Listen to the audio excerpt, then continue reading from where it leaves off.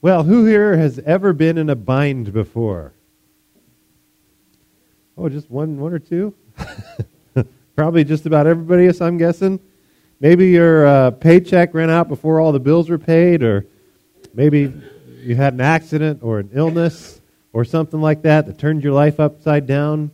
Many of us have lost a loved one, and that changed our lives. Maybe you're struggling with something even now that you're just afraid to talk about because it's kind of difficult or embarrassing, and so people have no idea the stress you're under, but you're feeling the pressure.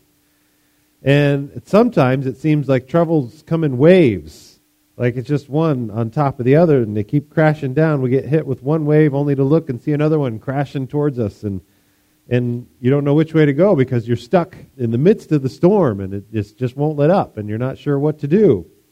How's the saying go? You're stuck between a rock and a what? And a hard place. Yeah, and life can really be rough at times, and a lot of people will start wondering, where is God in all this mess? Why isn't He taking care of my problems? Why is He allowing so much bad stuff to happen in my life or to the people that I care about? How many times do you think Job asked that same question? Why me, God? What have I done to make you angry? What's going on?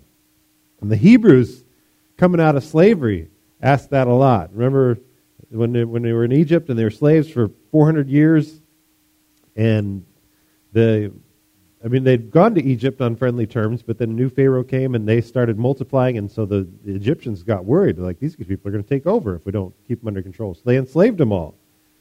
And 400 years, they're all working their fingers to the bone and doing whatever they're supposed to be doing without pay. And then it gets to the point where they're still multiplying and they're still growing, and so the Pharaoh decides, let's stop this, let's kill them all. So he starts killing all the boys. Says anytime a woman has a boy, you kill it. And it was genocide, basically. And anybody who was still alive, he was grinded into the dirt with the work. And so God raised up Moses, right? And He says, Moses, I'm going to send you back to your... Moses had escaped from getting in trouble for murder, and he lived out in the desert as a shepherd for a long time. And so he saw the burning bush, and God spoke to him and said, I'm going to send you back, and you're going to rescue my people. You're going to be my mouthpiece, and you'll do what I tell you to do. And so Moses reluctantly goes and talks to Pharaoh on God's behalf. He's the prophet for God. And basically God gives Pharaoh 10 chances, 10 opportunities to let his people go. And he knows he's not going to do it, and he tells Moses ahead of time. He's going to be stubborn and hard-hearted, and he's not going to let him go, so I'm going to display my glory to the world. And so he gives them 10 chances with 10 different plagues, and plague after plague. And Pharaoh, his heart just won't be changed. And even when things get really rough, and there's like 3 different plagues where he says, okay, I'll let your people go. And then before they leave, he says, no, I changed my mind. You're not going. So he's so stubborn, and he lets his nation be completely destroyed, basically, because his heart is so hard. He won't let him go, but he keeps on, either saying no or changing his mind. And so Moses announces the final plague, the 10th plague, which is the death of the firstborn. And God prepares all His people. He says, listen, I want you to get ready because you're going to be leaving tonight. So put on your clothes. Don't, dress at nighttime. You're going to have your evening meal, and I want you to be ready. Your bag's packed, your stick in your hand, your clothes on, everything that you're ready to walk out the door and go. And for your meal, I want you to take a lamb and kill it like you would normally do, but instead of just draining the blood and getting rid of it, I want you to collect the blood from the lamb and take a hyssop branch and use like a brush, and I want you to paint it on your doorposts so that there's blood on the outside of your door. And then when I come around with the plague and all the firstborn are killed, anybody whose door is marked with the blood, their house will be passed over, and their firstborn will survive. So if you follow these instructions, you'll be okay and you'll be ready to go. But anybody who doesn't have that blood on their doorposts, they're going to lose their firstborn. And it happened that night. The plague came, and everybody who's, just like God had said, everybody who had not done what He had said, they lost their firstborn, animals and people. And so there were a lot of people who died. And it was almost like the reverse of the genocide. Pharaoh was trying to kill off all the Jews, and now all the Egyptians had lost their firstborn.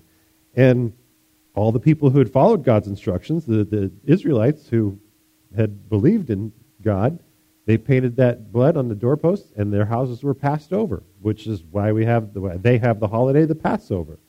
And so Pharaoh finally lets them go. It's just that this is the straw that broke him, and he says, "All right, get out of here." And so the Jews they run away into the desert. They're all packed and ready to go, like God said. So they take all their stuff and they leave. And they get out in the desert, and they're not quite sure where they're going, but Moses is kind of just taking them out, and they get themselves up against the Red Sea.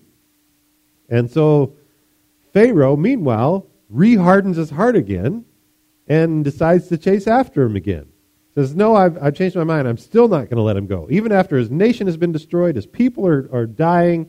And he says, "I'm going to go after him." And so the Israelites wind up stuck between a rock and a hard place. Well, technically, it's between an army and a wet place, because they've got the Red Sea and the Egyptian army, who are both threats to them. And this is a clip of the story. This is Exodus 14, verse 8. And it says, "But the Lord hardened the heart of Pharaoh, king of Egypt, and he chased after the Israelites. And now the Israelites were going off defiantly. The Egyptians chased after them, and all the horses and chariots of Pharaoh and his horsemen and his army overtook them, camping by the sea, beside Pi-hahiroth, before Baal-zephon. And when Pharaoh got closer, the Israelites looked up, and there were the Egyptians marching after them. And they were terrified. And the Israelites cried out to the Lord, and they said to Moses, 'Is it because there are no graves in Egypt that you have taken us away to die in the desert?'" So they're thinking, "God, what's going on? Why have you let Moses lead us out here? I mean, we went through all this trouble, and we're finally free, only to just die out here in the desert. We're stuck by the Red Sea, and the army is marching down on us." And they say, "What in the world have you done to us by bringing us out of Egypt?" Which is interesting, because they've been freed from slavery. You'd think that would be nice, but they're now complaining about it because they're wondering why they're stuck. And it says in verse 12, "Isn't this what we told you in Egypt? Leave us alone so that we can serve the Egyptians, because it's better for us to serve the Egyptians than to die in the desert." Which is a weird, well, I don't know how people think these days, but in my mind it's kind of an opposite of the American way of thinking, at least in the origin of America, because our attitude historically was live free or die. We'd rather die than to be slaves. And here the Israelites are saying we'd rather be slaves than die. And so Moses tells the people in verse 13, "Do not fear. Stand firm and see the salvation that the Lord, that he will provide for you today. For the Egyptians that you see today, you will never ever see again. The Lord will fight for you, and you can be still." And then the Lord said to Moses, "Why do you cry out to me? Tell the Israelites to move on." So it's funny. Moses, he kind of contradicts Moses. And Moses says, "Don't worry, just stand here and watch what God can do." And God says, "What are you talking to me for? Get moving." And so he says, "Tell the Israelites to move on. And as for you, lift up your staff and extend your hand toward the sea and divide it, so that the Israelites may go through in the middle of the sea on dry ground. And as for me, I am going to harden the hearts of the Egyptians so that they will come after them, that I may be honored because of Pharaoh and his army and his chariots and his horsemen. And the Egyptians will know that I am the Lord when I have gained my honor because of Pharaoh, his chariots, and his horsemen." The angel of God, who was going before the camp of Israel, moved and went behind them, and a pillar of cloud moved out before them and stood behind them.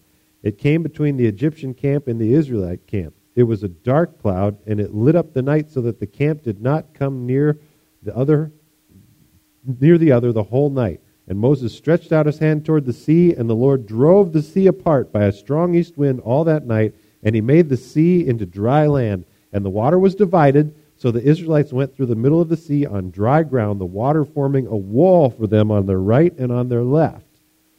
So it's an amazing scene. They're stuck by the sea, but they can't go across, and the the Egyptian army is coming down on them with their horses and chariots, ready to kill them all. And so God says, you get moving and hold up your staff, and I'm going to divide the sea. And then he comes around them and puts this barrier of cloud, this Holy Spirit, God barrier that the Egyptians can't cross, and kind of protects them through the night as he parts the sea.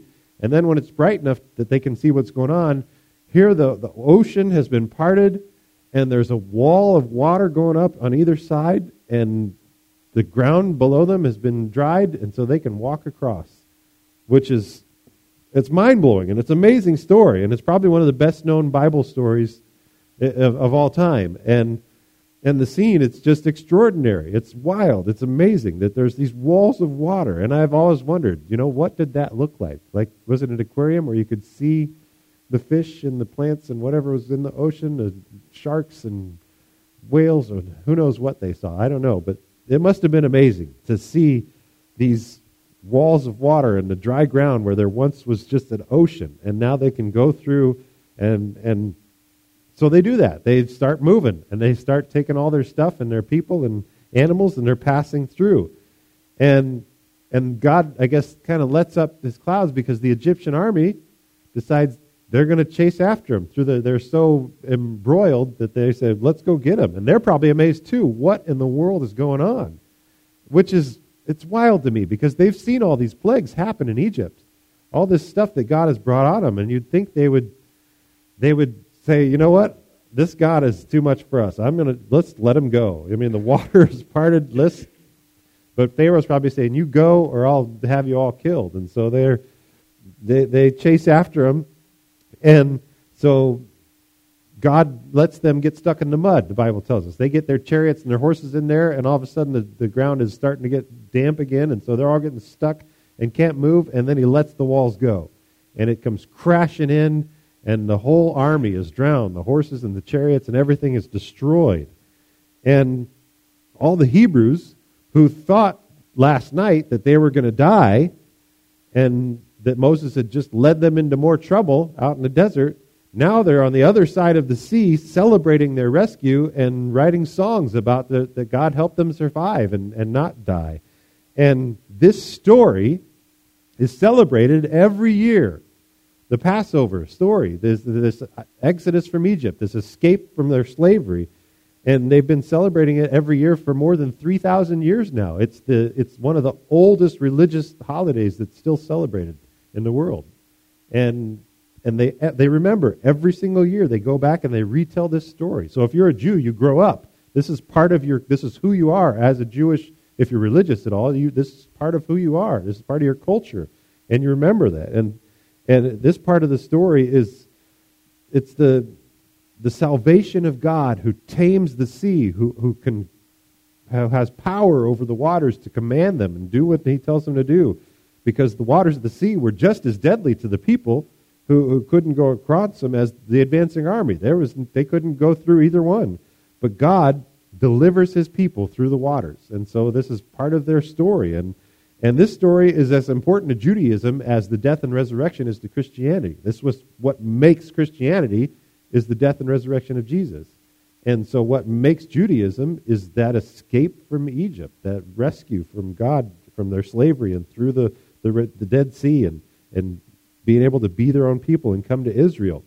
And oddly enough, we both celebrate them in the springtime. And next month we're going to be celebrating. And they're both based on the lunar cycle and the spring equinox. That they're connected. It's hard to disconnect the resurrection and the Passover, because Jesus' death and resurrection was right around the Passover celebration.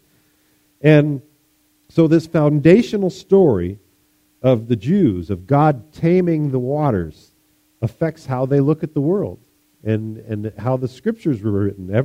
All the prophets and the psalm writers, when they tried to explain the problems that they faced, what kind of ideas did they use to describe their experiences? Well, they used what God had done in their lives as a people, as a culture. And you can find it all through the Psalms and the prophets. If you read the poetry and the songs they wrote. Here's just one example. Psalm 69 starts out, "Deliver me, O God, for the water has reached my neck, and I sink into the deep mire where there's no solid ground. I'm in deep water, and the current overpowers me. I'm exhausted from shouting for help. My throat is sore. My eyes grow tired of looking for my God.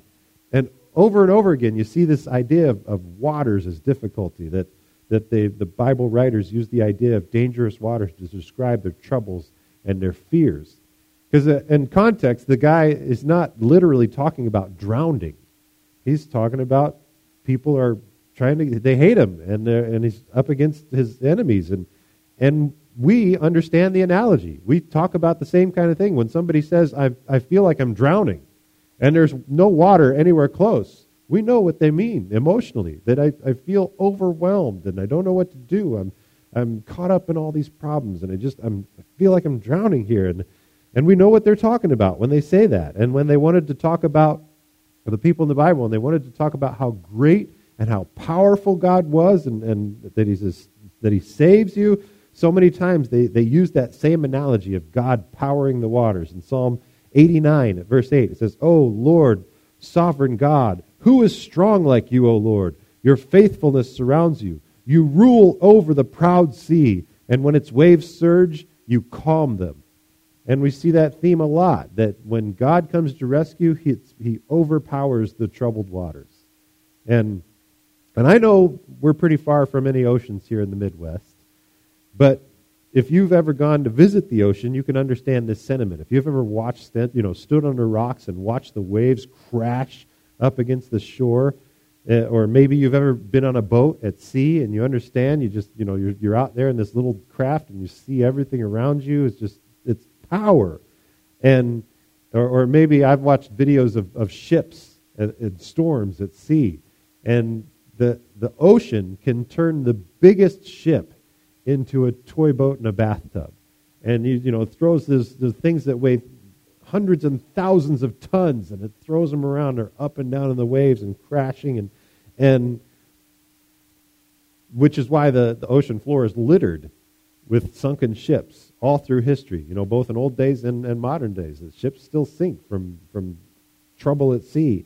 And when you watch the waves in the ocean smash against rocks, or videos, up against lighthouses and things like that, it's kind of helps you to understand just how small and powerless you are compared to the power of nature and things like that. So, but the God of creation rules over that. He rules over the sea.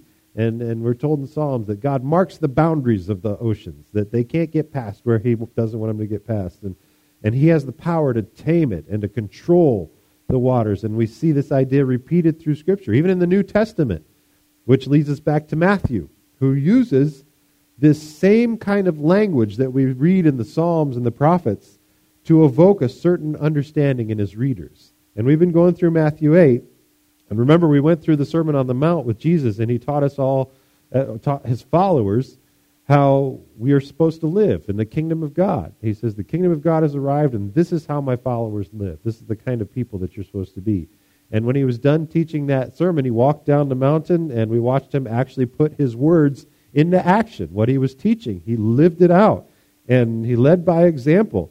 And He served those who were weak, and He healed people who were broken, and He loved His enemies, and He took care of sick people and outcasts and things like that. And of course, the crowds have been following Him nonstop because they've been watching His miracles and listening to His authoritative teaching, and people are all over Him, and they're looking for healing, and they're asking questions, and they're listening to the teaching, and Jesus is probably in serious need of a break. I don't know how many days this has been going on, but when you've got people who want something from you, it can be kind of wearing. And so, how a mom might try to go find 30 seconds of peace in the bathroom.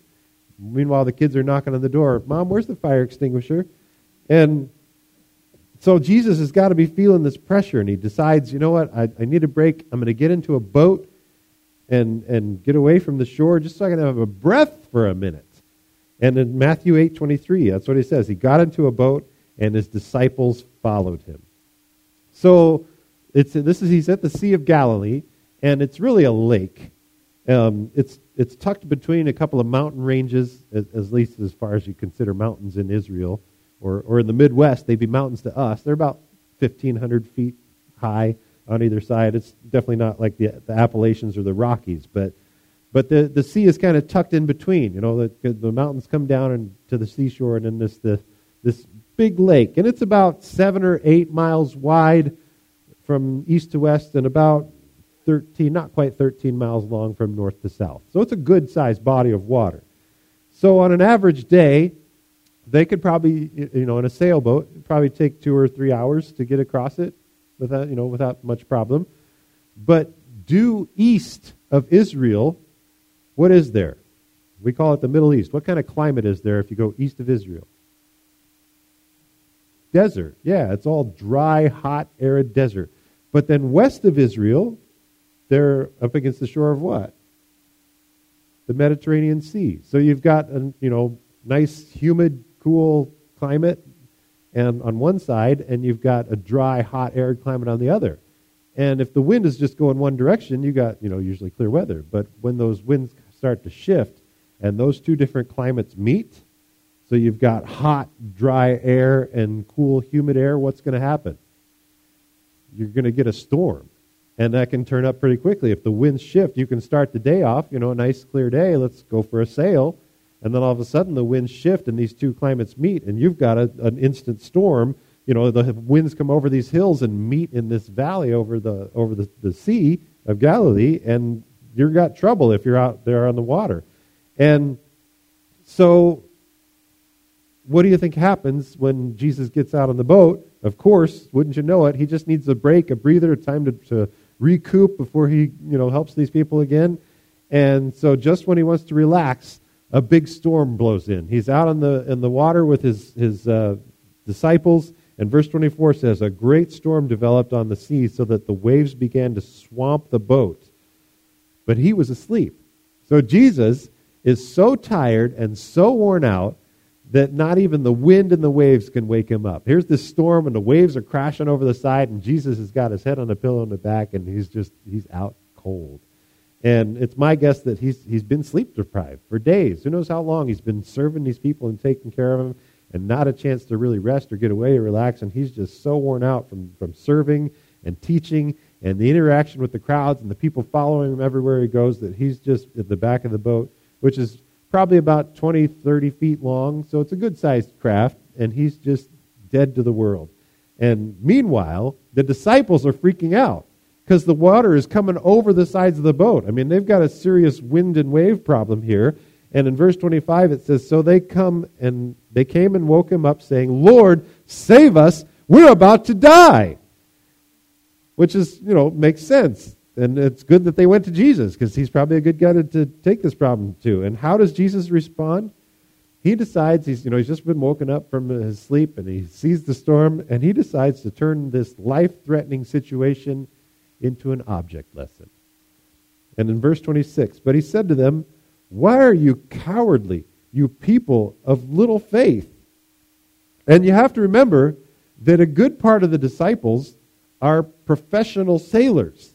They're fishermen, and they've been out on this lake every day of their lives fishing, and they know what it's like when the storm comes up. And so, if they're not going to get all that worked up over a minor squall. If there's rain and wind, and it's they understand this is not so big deal. We can handle this. We'll just sail, get back to shore. So they're worried enough that they're going to die. That these professional sailors know that this is a life-threatening situation. We're not going to make it.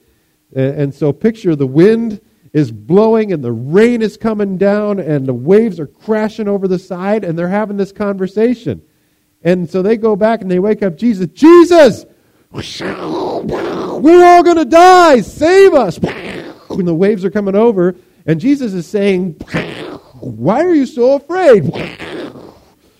Don't you have any faith? And the water's coming over, and it's ridiculous. You wonder, what in the world? Why is Jesus trying to give them a lesson here and chastising them for their faith? You can see the water coming over the sides of the boat. Jesus, we're going to die. He says, just why are you so afraid? And it seems kind of crazy.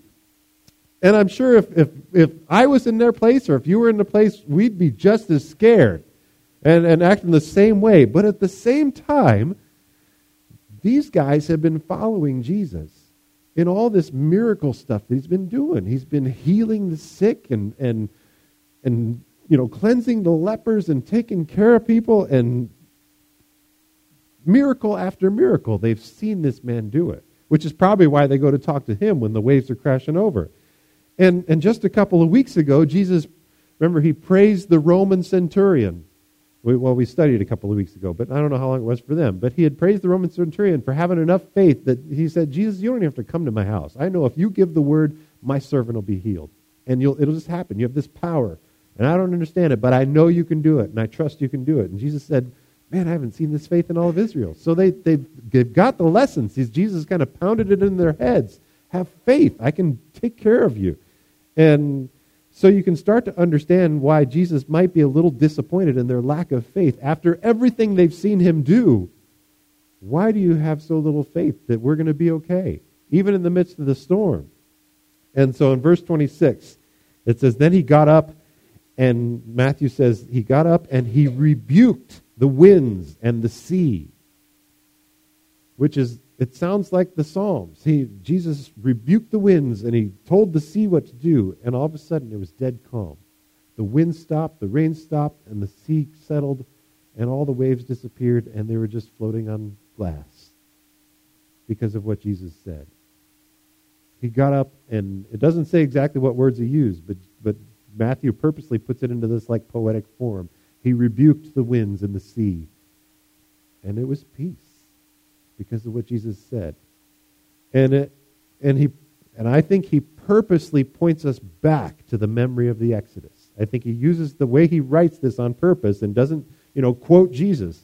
He writes it the way he does because he wants us to remember the Exodus story and the crossing of the Red Sea. And remember, Matthew lived this. He was there. He was in the boat. So he's remembering how this happened. And he chose to connect his story, Matthew's story in the boat, with the Exodus story. Why? Well, in verse 27, it says, and the men were amazed and said, what sort of person is this? Even the wind and the waves obey him. These guys were in shock and awe. In spite of all the miracles that they'd seen him do before, now this is real. Not just because the storm had stopped, but because they understood the significance of what Jesus had done. Remember, they were Jewish. They grew up with the Exodus story, celebrating the Passover of their people and this escape from Egypt and the crossing of the Red Sea. And they had heard the Psalms. They'd gone to the synagogues and they'd probably sung along. And they knew the poetry of when your troubled waters come over you and then God rescues you and he commands them. And there was only one answer to their question of who this man, what kind of person this was. Because the Psalms and prophets tell us, who alone can rule over the proud sea and calm the surging waves? There's only one guy who can do that, and that's God. So their minds were blown, because only God could command the winds and the sea. The man who they've been following him around for who knows how long now. And he's been teaching the crowds, and they've been with him as he served the poor and helping the broken, and went around and found them in their various jobs and called them to follow him. Come follow me, and I'll make you fishers of men. And now it's like the wool has been pulled off their eyes, and they're realizing this isn't just a prophet. This isn't just some miracle worker we've been following around. He's God in the flesh. And they don't know, how does that work? I don't know if you guys remember the old movie Hook with Robin Williams. And he goes and, his kids get kidnapped by Captain Hook. And he goes and he's a lawyer. And he goes through this transformation, realizing that turns out he's Peter Pan. And he grew up and joined the adult world. And he has to kind of reassume his identity of Peter Pan to rescue his kids again. And so he does and goes through this process of transformation. And he's Peter Pan. He goes to rescue his kids. And his daughter sees him, after he's transformed, and she says, my dad is Peter Pan? Like this man I've grown up with all my life, he's Peter Pan? And that's what the disciples are going through. This guy I've been following all this time, who is he? What kind of man is he, they ask. And Matthew just leaves the question unanswered. He doesn't tell us.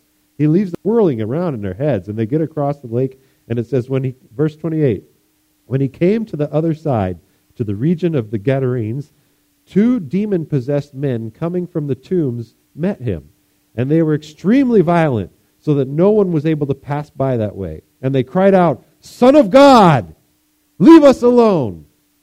Have you come here to torment us before the time? And what do the demons call him? The Son of God. And this is probably the first time that the disciples have heard this said, because Jesus would always just describe it. He'd just say, I'm a human, just like you. The Son of Man, he would always say, which in Hebrew is basically saying the son of Adam. That's the word Adam, means man. So basically that's the way you say, I'm a human, like you. We're brothers in this process. And the disciples are still shaken up by this whole commanding the waters thing, and now here's these demons calling Jesus the Son of God. Who is this man that we've been following? That the wind and the waves obey him, and the demons call him the Son of God? The demons know, and not only do they recognize him, they're worried about what he was there to do. Because they knew that their time was going to come eventually. They said, we know there's a time coming for us. And what has Jesus been preaching as he's been going around the area telling? It says the kingdom of God has arrived. So the demons know who Jesus is. They know what he can do to them. And they're asking, is our time already up? And so they're worried. And so this is our first detailed description of Jesus interacting with demon possession in Matthew. He said that he's cast out demons, but now we're getting into detail like actual conversation.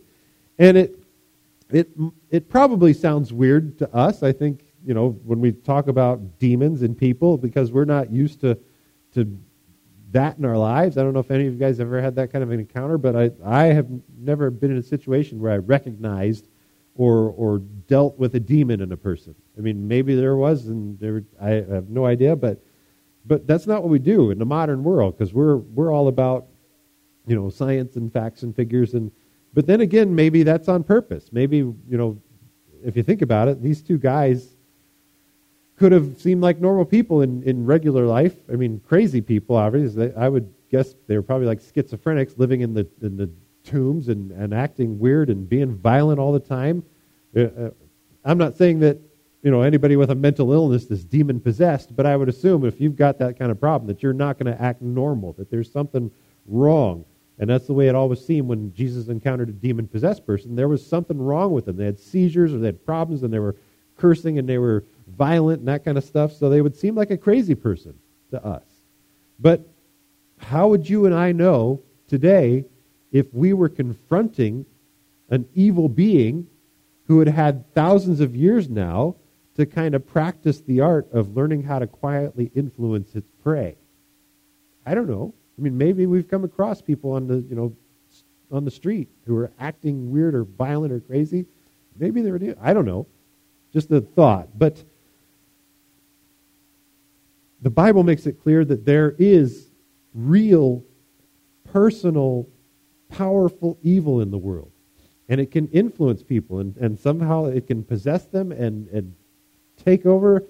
And it's beyond that of ordinary people making wicked choices. There are plenty of us who make bad decisions, evil choices, when we know we shouldn't. And it has nothing to do with demons or Satan or whatever. We just decide that we're going to do it our way instead of God's way. So people can be evil. But there's also this evil force and a more powerful force that is represented in Satan and the demons. That they have influence in the world. They have power to be able to do things, and they use it to try to hurt God and to destroy us and as his enemy. But evil can't hide from Jesus. Jesus can recognize it wherever he goes and know who's actually in control. And he's kind of like I see him as the professional inspector who comes to your house to check things out, and they can see the rot or they can see the foundation issues and stuff that you would never see. And they point it out. Yeah, right here, you see this crack, or right here, you see these markings. So Jesus comes in and he knows. You can't hide it from him. He sees it right away. And the demons know it. And it's kind of like, if you've ever lifted up a rock and all the bugs go scurrying, and the spiders and the things, they're exposed to the sunlight, and so they all take off. I think that's kind of like Jesus comes in, and he's this light that comes in exposing the demons.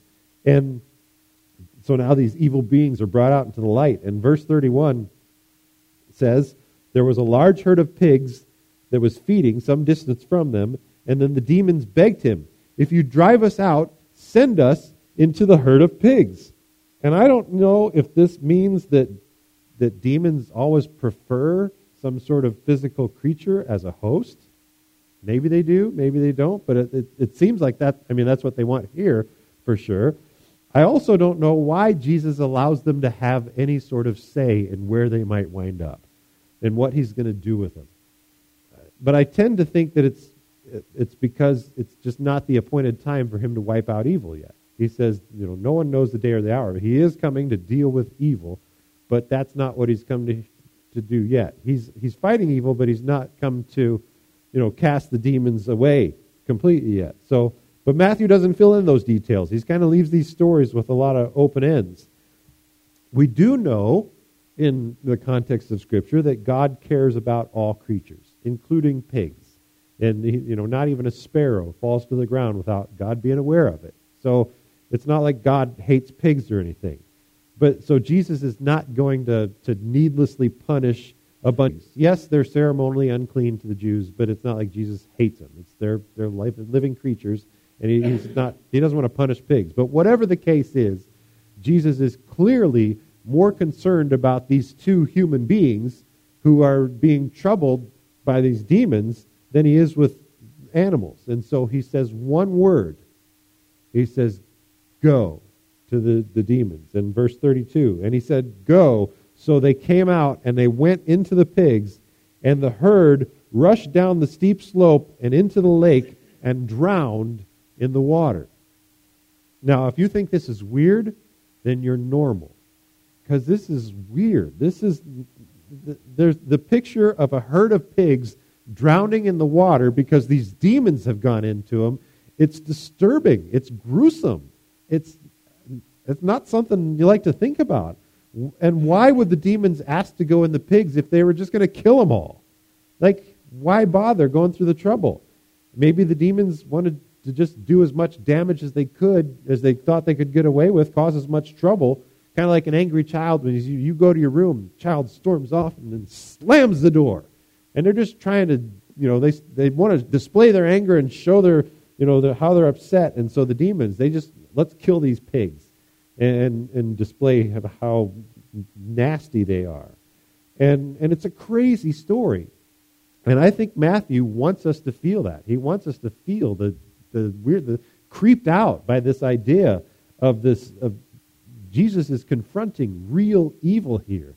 And because real evil, all these animals, these poor animals, die because of evil, because of these demons, this enemy of God. And that's what evil does. It steals and it kills and it destroys. It's not normal. It's not the way that God designed the world. That's not the way God wants us to be. And so when they destroy, it's supposed to creep us out. And I think Matthew tells us about this story on purpose. And then verse 34, it says, the herdsman ran off and went into town, which that makes sense. If your livestock were all killed because you saw this battle between this powerful guy and these evil demons, and then all your pigs drowned themselves, you would run away too, probably. But it says the herdsman ran off and went into town and told everything that had happened to the demon-possessed men.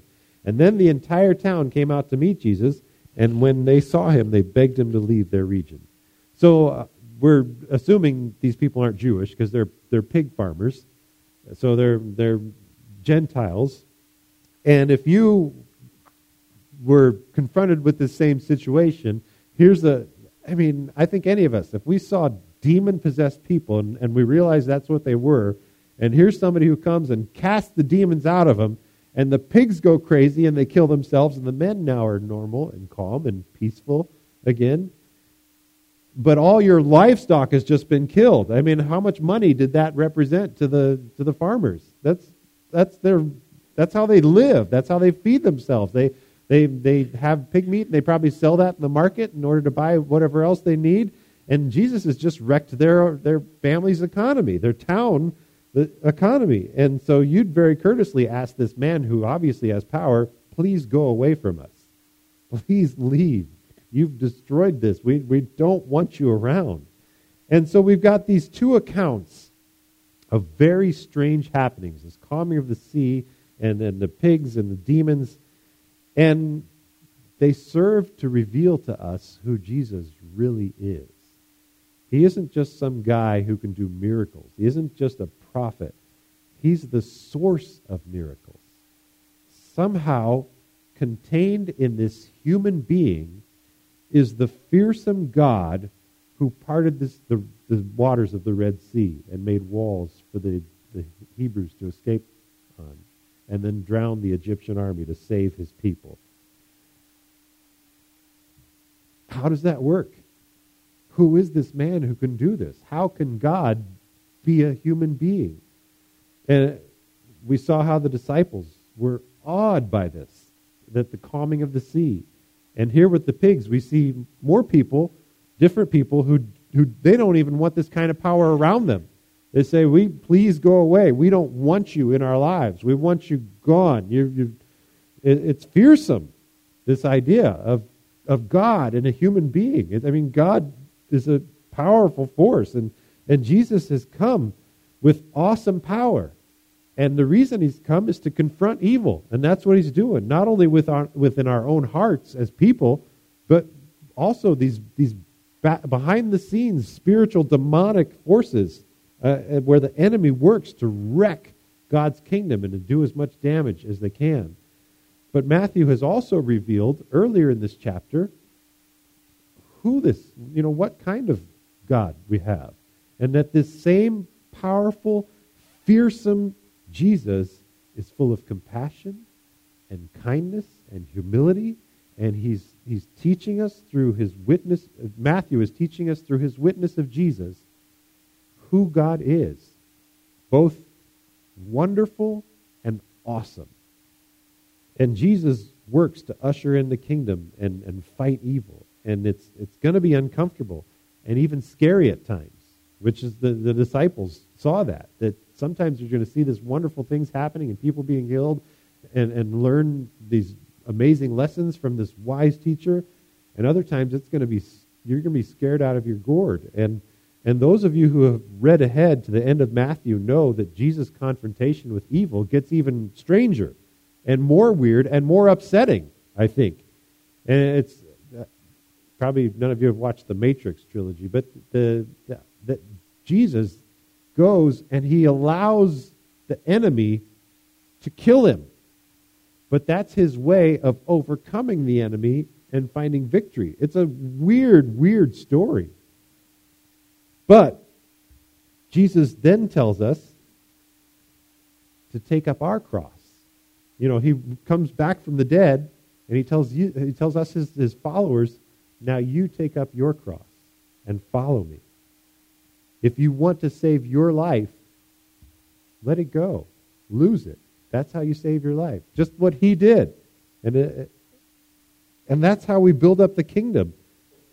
We stand up against evil just like Jesus did, but we do it through sacrifice and through being humble and being holy and making holy choices and choosing to do the right thing.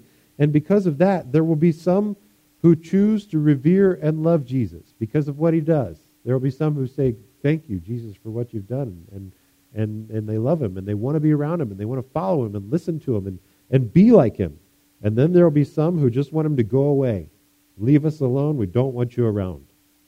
And we see both cases, right? And it's the same for us. When we go around and we tell people about Jesus and we live the life he's called us to, there will be some that are grateful. Thank you for sharing that with me.